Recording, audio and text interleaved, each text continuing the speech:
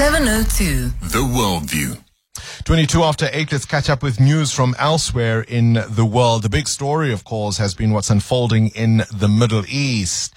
Vicky Turner in for Adam Gilchrist. Vicky, with all eyes on Gaza, have we forgotten about what's unfolding in Ukraine? Morning.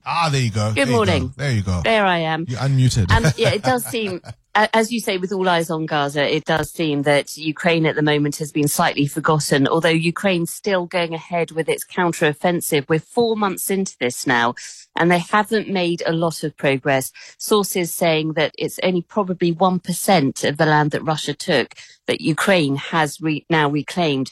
But at the moment, there's said to be a build-up of troops on the Dnipro River in Ukraine, Ukrainian troops. So it looks like something big is on the horizon.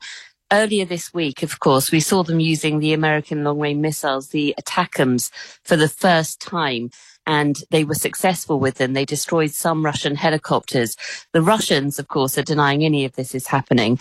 But it does look like there's a final push from the Ukrainians before winter sets in, because as we all know, as soon as winter comes to Ukraine, that will pretty much be the end of the counteroffensive until spring.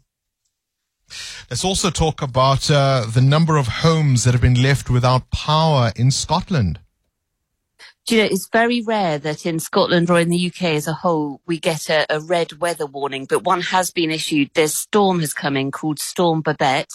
It's brought with it 80-mile-per-hour winds, rain, a month's worth of rain in one day. It's hit Scotland the hardest, without a doubt. Lots of villages, hundreds of homes have been evacuated.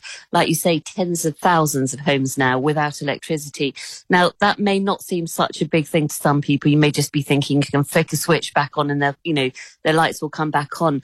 But Scotland can be very remote in parts. And with our winter coming now, it could be a while until, they get some electricity back. It's a big, big problem, and it's not over yet. This red weather warning is staying in place for Scotland for the next few days.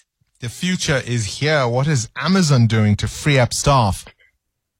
Well, yeah, free up staff. I mean, if that's a euphemism, it does. I don't know whether this means the end of sort of Amazon jobs in warehouses. I know that Amazon workers have complained a lot in the past about how they're not entitled to, go for toilet breaks, and, they have fewer breaks than other workers. But now in Seattle, they're testing out these new humanoid robots that are called Digit. And they're not like old-fashioned robots that sort of go along on wheels. They actually walk on legs, and they're able to walk around their warehouses and pick out packages that people have ordered. And of course, robots don't complain. They don't ask for pay rises. They don't want cigarette breaks. They don't need to go to the toilet. It does seem, unfortunately, like this is the way now that Amazon is heading, replacing humans with robots. And of course, they don't have opinions, and they don't talk back, and they don't go on strike. You can see where this is going. Vicky Turner in for Adam Gilchrist with this morning's Worldview.